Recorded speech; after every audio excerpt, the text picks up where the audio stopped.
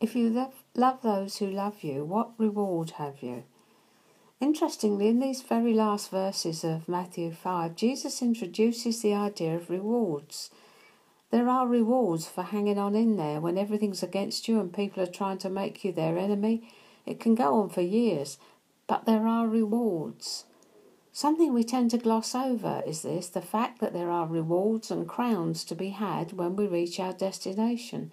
And they're not rewards for good behaviour, but rewards for service in the army of the King of Kings. And we mustn't be falsely modest and ignore the fact that they exist. There are crowns to be had of righteousness, life, glory, all incorruptible, and they won't get stolen or go rusty. All this is about seeing further than the end of our noses, seeing that there's something more than the momentary, the temporal. There are eternal rewards and an eternal kingdom, and that's where we should be seeking to lay up our treasure. Here, Matthew 6:19 and 20-21 in the Message. Don't hold treasure down here where it gets eaten by moths and corroded by rust, or worse, stolen by burglars. Stockpile treasure in heaven where it's safe from moth and rust and burglars. It's obvious, isn't it?